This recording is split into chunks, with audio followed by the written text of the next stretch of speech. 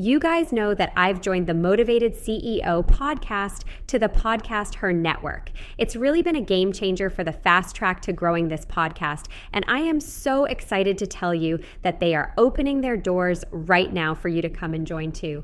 If you want to learn more, join the founder, Joanne Bolt, and myself at the upcoming live masterclass, 3-Step Visibility Engine, by registering at podcasther.com/masterclass. Starting and running a business is hard, but you don't have to do it alone. Whether you're an established business owner or thinking about starting a side hustle to earn extra income, I am here to teach you how to show up as your unfiltered self, level up your business, and thrive as a mompreneur. Let's embrace the chaos and start enjoying the journey together. I'm Amy Traw, and you're listening to the Motivated Mompreneur podcast. Welcome back into the Motivated Mompreneur podcast. I am joined today by Ahuva Hershkop, and we are going to be talking all about something that we all struggle with: perfectionism, people-pleasing, all of those self-limiting beliefs that hold us back. So mamas, buckle up because this is going to be a powerful episode. Without further ado, welcome to the Motivated Mompreneur podcast, Ahuva. Thank you so much for having me. I'm so excited to dive into this conversation today. Tell us more about yourself. Who are you? What do you do? So I'm Ahuva. Most importantly, I always say I'm a mom of 3 little kiddos under 6. So that keeps me busy for lots of the time. By training, I am a registered dietitian, spent a long time practicing in the pediatric space, and really, was working with a lot of moms primarily, so women primarily, talking about picky eating, food allergies, just navigating all those fun things. And over COVID and the pandemic, really, working with clients and just hearing time and time again, I really wish I could care about this right now. Like, I really wish I could pay attention to this because I feel like it would be in the best interest of me and of my child. Also, I'm like so up to my eyeballs. Like, I just can't take on anything else. Like, I don't care. And just hearing so many women tell me again and again and again how just burnt out they were feeling and how overwhelmed they were feeling, and noticing in myself how I felt the same way trying to navigate pandemic life with 3-year-old twins while being pregnant with my third. We found out I was pregnant with him the week before COVID lockdowns, going back to work to still be able to serve my clients, and just really feeling like I was hitting a wall and feeling like so many of my clients were hitting that same wall. Took a while of me, finding my way through introspection of understanding how women actually end up feeling so burnt out, how we're conditioned into burnout, really just so that I could help my clients with their nutrition goals. And then really actually recognized just how burnt out so many women were feeling during COVID and beyond, and took that one step further and started coaching women on how to live life beyond people-pleasing perfectionism and pressures that society puts on us that are leading us to burnout. Oh my gosh, I love that, because no matter what line of work you're in, you were saying, even working as a dietitian, you notice this. Your clients were coming in with this. And when your mindset isn't right, it impacts every single aspect of life. Absolutely. And I mean, like, you can ask any allied health professional, right? It's like you can give recommendations until you're blue in the face, and then you can look at see some people and you're like, I know you are not going to do what I ask you to do when you go home. Like, I just know 100%. And it's not necessary. And, I think that especially in that space, we need to be more understanding that it's not always, how people used to just talk about like difficult patients or difficult clients, or that's there are very few and far between people who are like, I'm just going to come in and be difficult and not do the things you're asking me. But when people are pulled in 12,000 different directions,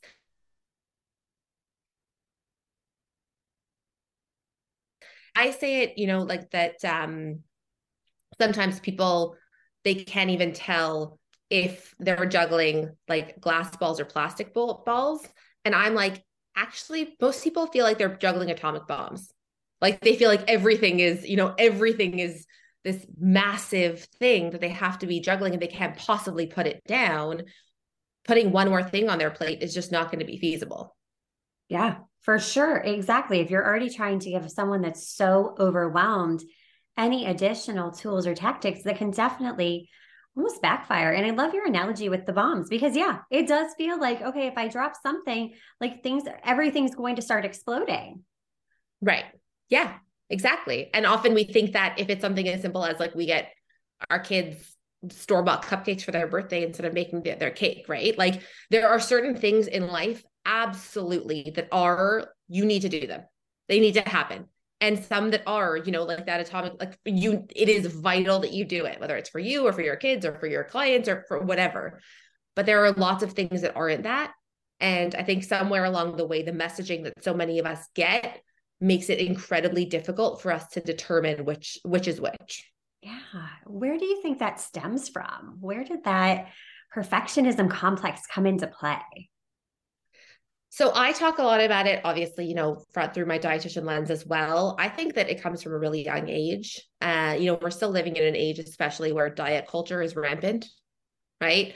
You can just look at the checkout aisle and see how many magazines there are about the right way to eat, the right way, the right way you're supposed to look, the right way you're supposed to eat. And I think that when we're telling people from a very young age, and especially women from a very young age and girls, that you have to eat like this, or you have to, or other people know better, right? Especially working in the picky eating space, like, how many times we say to people when kids are like, I'm full, and you say, no, you're not, you've only had 2 bites, right? There are very small ways that we don't even always recognize that we're conditioning children, and specifically girls, in somebody else knows better about you than you about your body, right? Somebody else must know there's a right way to do things. And I know that we were speaking before about that you have a physiotherapy background. It's like even now people saying there isn't always one right posture, right? There can be different ways that can feel really good for different bodies. And I think that we're having these conversations a lot more, but so many of us were socialized from a very young age that other people know better than us. We should defer to authorities we couldn't possibly know, right? There's a right way to do things. There's an absolute right way to do things. And so you better fit yourself into that right way to do things, even if like it feels impossible. And then we're also conditioned that if we don't do it, it must be our fault. So right? true. Yeah. So it's like society like puts a brick on the gas pedal in a car, like zooming towards burnout, and then we hit the wall, and society is like, "Wow, you're really broken. You should deal with that." Right. And then that can start to hold us back from even starting to pursue our dreams, to daring to dream bigger. Do you see that too? Absolutely. I think that one of the biggest thing also is that a lot of the things that once were motivating to a lot of high achievers, I say that I work with professional women. I work with high achieving professional women mostly. So women who are in corporate spaces, entrepreneurs. And really a lot of the things that we used to feel like were motivating, you think about like the gold stars we used to get as kids, right? Sometimes now when those same women are getting those gold stars, oh my God, I don't know how you do it all. Oh my God. Like how do you fit all these things in? How do you find the hours in the day? All those like little gold stars people want to be doling out are actually almost more stressful, because behind the scenes, you're like, shoot, now I've set this as a like baseline. I can't go down from this. And we almost keep on upping the ante for ourselves. And you're like, oh my God, why did I do this? Like we were talking about running before we started, recording briefly. And I used to be terrified when I was still stuck in my perfectionist thinking. I used to be terrified of really pushing myself on a run, because I knew that if I pushed myself, then the next time I was just having a slower day, I wasn't really feeling it as much, and I didn't hit what I had hit last time, there would be some sort of mental well, that's a bad run. And there would be some sort of, back talk almost in my brain. Yeah. And so it was easier not to ever push myself than it was to deal with the brain talk I was going to have to deal with the next time when I didn't want to push myself. And I think that's what a lot of women experience on their day-to-day. Oh my gosh, absolutely. We've glorified being busy. We've glorified multitasking. How many job applications do you see that multitasking is a must? This, Yeah. we've glorified this over time, and we've become such an instant gratification on demand culture that that's created so many problems that we're Yeah. constantly trying to please other people rather than ourselves. So why don't we dive into Yeah. a little bit more about the whole people pleasing aspect of perfectionism? How does that feed into it? So I talk about it as a people pleasing cycle that a lot of women end up finding themselves in, because one of the things that we sometimes forget is that overdoing it for other people, and specifically not doing things in like to spite people, which we all do. So if you're listening to that and you're like, I don't do this, yes, you do. But are really two sides of the same coin. So I talk about it as the people pleasing cycle, which is, very often we're almost in overdrive. We're like, I'm going to be Susie Homemaker and I'm going to run a Fortune 500 company. I should probably also run a marathon today. And also someone, 30 minutes away from me needs a cup of sugar. Maybe I should drive to them because that would be a nice thing to do. And you're like, all of, we're going above and beyond for everybody. And then all of a sudden we're like, wait a minute, why am I doing this? Why do I need to do everything? Why, all those questions that really lead to the resentment of like, Yeah. why am I the one killing myself all the time when like my son won't even pick up his socks from the floor? But all those thoughts. And then we pull back a little bit and we're like, you know what? Forget these people. They think they don't appreciate me. I'm not going to even do, I'm not going to pick up the sock and I'm not going to this and I'm not going to make dinner. And we try and pull back. And then we just immediately feel guilty about it and keep ourselves. So we overdrive even more. Right. Yeah. And we keep ourselves stuck in this cycle because we always allow our decisions to be made by other people. So it's always either I'm purposely doing for them or there's no way I'm doing for them. But either way, you're trying to control what somebody else is going to do, is going to think, is going to feel, is going to appreciate about you, all of those things, instead of just asking, do I want to do this thing? Yeah. Right. And so that's really, we get stuck in this people pleasing because it's always either a definitely I'm doing it for them or like I'm definitely not doing it for them. Heck yeah. And it becomes these unrealistic expectations that we've imposed upon ourselves. That Yeah. is such a real cycle that I think we have all been stuck in that at some point in time. We can all relate to that. What have you found to be helpful to hack into that cycle, to break that cycle? So the one thing that we can really start to do to break that cycle is just start asking why. Because number one, so many of us, again, are socialized to believe that just because I want to isn't a good enough reason, right? Why am I going to bed early tonight? Because I want to, because I'm tired, because I want to do that. Why am I don't know, like whatever it is. Why am I making an elaborate dinner tonight? Because I want to. Why am I serving cereal for dinner tonight? Because I want to. And sometimes we make up reasons that we're doing things, right? Why am I making a beautiful, elaborate dinner tonight? Well, because, my kids and they expect it, and my mother-in-law is coming over and they da da da. And of course they need me to. And then they don't even appreciate it. And you're like, ugh, forget these ungrateful kids. Like what's going on here? Like, ugh, who's raising these kids to behave like this, right? And really, it had nothing to do with them. You're doing it because, maybe you wanted your mother-in-law to see you cooking the way that she maybe cooked, her expectations, right? And so really you're doing it, or you spent a lot of time away from your kids last week and you feel really guilty. And so you're trying to make up for it by making a really elaborate dinner. And none of those are bad reasons to do that thing. But if you acknowledge that you're doing it for you, not for your kids, then whether or not they appreciate it doesn't really matter. And we can ditch the resentment on that end. Right. But very often we don't even ask why we're doing things, or we don't really know the answers to why we're doing them. And so it just ends up breeding this resentment cycle. Absolutely. It absolutely does. But I love that. It's such a simple, tangible step. The power of why, asking yourself. Yeah. And it takes the emotion out of it then. It can be uncomfortable. Like, why am I doing this? Well, I feel like I'm not good enough for my mother-in-law, so I'm trying to impress her. Yeah. But then you can Totally. identify those feelings and harness that control back. Yeah. It's Absolutely. such a simple step to make such a powerful change. I love that. Absolutely love that.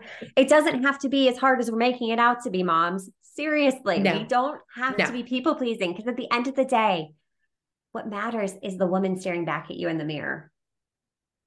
You know what I think is the funniest is, and I showed this to my husband last night, and we were like, I was like rolling, like laughing, and he was like, "What are you laughing at?" And it was a TikTok of somebody who had posted a video of how she likes to style her turtlenecks, not turned outward, but turned inward. And it was a video of her being like, we need to address the controversy last week. I got some backlash over this video, and you're right. And it was like somebody sending that, like one of the comments that she got was like, you used the word bajillion, and that's not even a real number. You're just lying. Right. And it was like, another one was like, I don't even wear turtlenecks. And she was like, you're right. I'm sorry if you don't wear turtlenecks. This is not helpful for you. Like, I sincerely apologize that it is not helpful for you, a very specific person on the internet who apparently wanted something from this video. And I think like I was just laughing so hard because it was just such an in your face just example of the fact that we work so hard often to try and make everybody happy as though it's some sort of attainable goal. Like, if I just work hard enough, if I just improve myself enough, if I just chameleon myself enough to everyone around me, eventually I'll be able to make everybody happy.